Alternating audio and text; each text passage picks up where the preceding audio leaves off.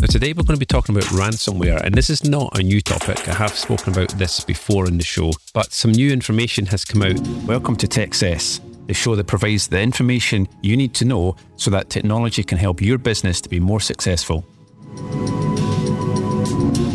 Hey, it's Mark here at M3 Networks with another episode of the TechSess podcast. Ransomware payments hit a new all-time high last year. The average payment for ransomware is now reaching over £400,000, and more businesses than ever actually paid to get their data back. And why is this? Why can't businesses just recover from a backup? Well, they can, but the problem is that a lot of ransomware now is what we call a double extortion kind of method, where not only will they ask for a ransom to get access to your data, they will also ask for a ransom to not leak your data on the dark web. Of course, if they leak your data on the dark web, then in the UK, you could be subject to further investigations and fines from the Information Commissioner's Office, the ICO. And of course, you could be fined there, and that is another payment that you might have to make. So a lot of businesses are paying up to prevent their data from being leaked on the dark web. Now, if you're wondering if there's any particular industries that are affected more by ransomware than any others, then the answer is yes, there are. And the most common industries hit hardest by ransomware attacks last year were the professional and legal services, construction, wholesale and retail, and the healthcare and manufacturing sector. So if you're in any of those industries, then you should be paying particular attention to protecting your business from a ransomware attack. So then, who is carrying out these ransomware attacks? If you're paying attention to what's going on with the Ukraine and Russia, you may have heard of a ransomware group called Conti. A Russian cybercrime group is threatening to attack anyone opposing Russia's invasion of Ukraine. Conti announced on its webpage that it would retaliate against Russia's opponents. The group has been blamed for numerous ransomware attacks in the U.S. and Europe, including attacks on more than a dozen American medical and first responder networks. And they were responsible for the most activity, and they accounted for more than 1 in 5 ransomware cases in 2021. They have shown support and allegiance to Putin and the Russian government. So I mentioned about data being leaked on the dark web. So leak sites are playing a big role in getting organisations to pay these ransomware demands, and the number of victims whose data was posted on such sites rose by 85% last year, and it reached over 2,500 organisations who had their data publicly leaked. And when it came to the locations of the leak site victims, of course, as you'd expect, the majority, 60%, were in America, 31% was in Europe. So a high number of businesses in the UK and Europe still being affected by these kind of attacks.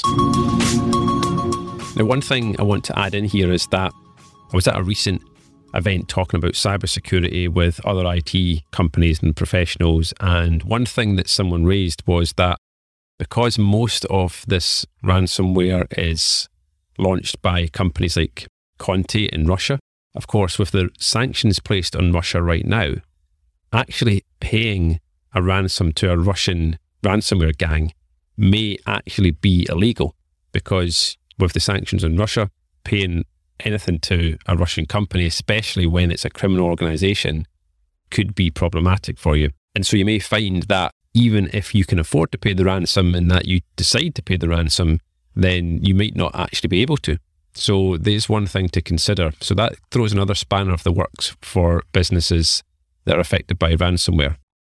So I suppose then the question that most people will have is, what do you do about it? And like anything, we want to prevent these things from happening in the first place. So of course, there is some great advice that we can give to businesses to make sure, or at least do as much as you can to prevent something like this from happening. Now, there's no silver bullet when it comes to cybersecurity. I wish there was some sort of thing that we could do for customers that would guarantee that nothing like this would happen. But of course, that just isn't reality. So what can you do? Of course, you should have a robust backup in place. Now, backup is the number one way to recover from ransomware, because if you can recover your data from a backup, then you don't have to worry about paying a ransom to get your data back. But you do have to obviously be concerned about the data being leaked and the threat of that being leaked on the dark web. And that is where businesses are going to, still find themselves in a situation where they do have to maybe pay to prevent that from happening. And the reason that happened is because a lot of businesses were getting switched on to having better backups in place.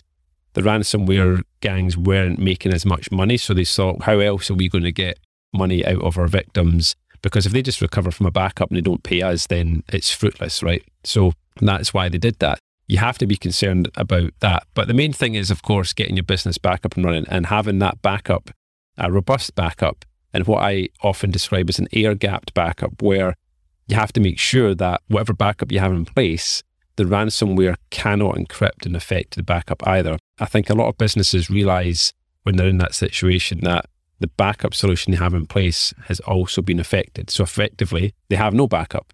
And they only realize this when they actually go to recover from it. So it's super important that you know what kind of backup you have in place before an attack happens and have confidence that this can get you back up and running as quickly as possible.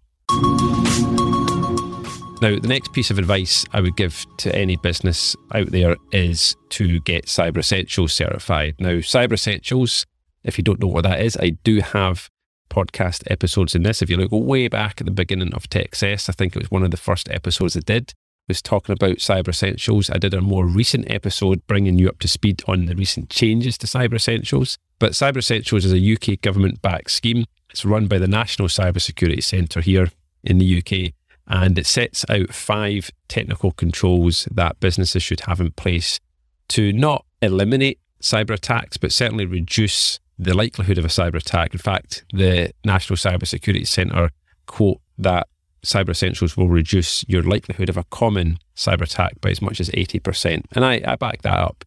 It will also reduce the impact of any attack as well and prevent any malware or ransomware from spreading and causing more damage. So, of course, that's a good thing, is preventing the impact of an attack if it happens.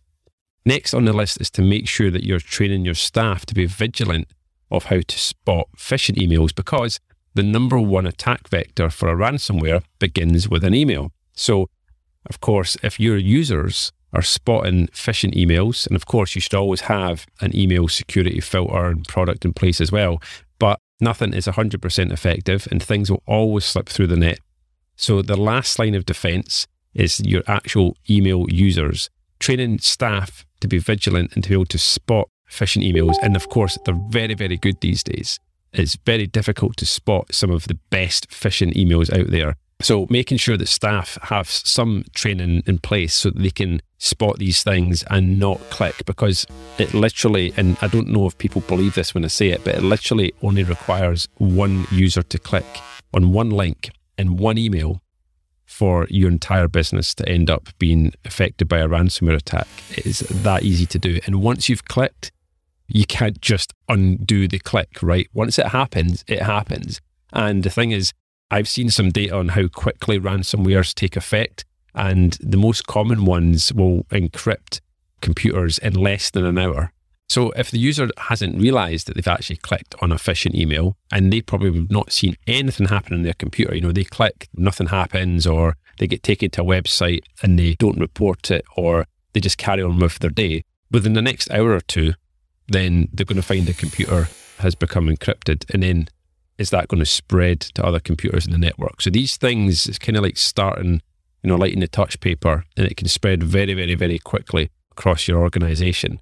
And then on the back of that, what I would say is if anyone does click on anything, the most important thing you can do, even if you think that it was legit and you've clicked, is to report it to your IT provider, because the sooner you tell someone, the sooner action can be taken.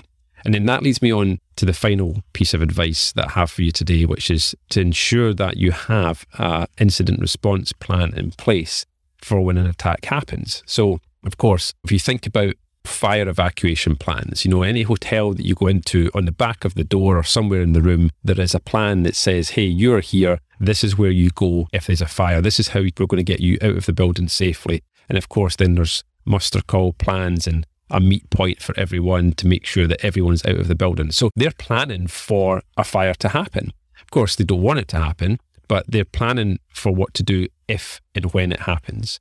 And that's what we have to do for cyber attacks as well. We need to know what is your incident response plan for when this happens. Who's responsible for what, who's going to do what actions to be placed, who's to communicate with who, and many, many other things. And this is the kind of thing that a dedicated cybersecurity specialist can help you with. It's something that we do here at M3 Networks. All of the companies that we provide cybersecurity services to have cyber essentials in place and an incident response plan that our certified incident response handlers here in our team have worked to develop with the customer. And of course, these things are unique to each individual business. It's not an off-the-shelf template that you just take and say, hey, that's what we're going to do. It needs to be unique to your particular situation.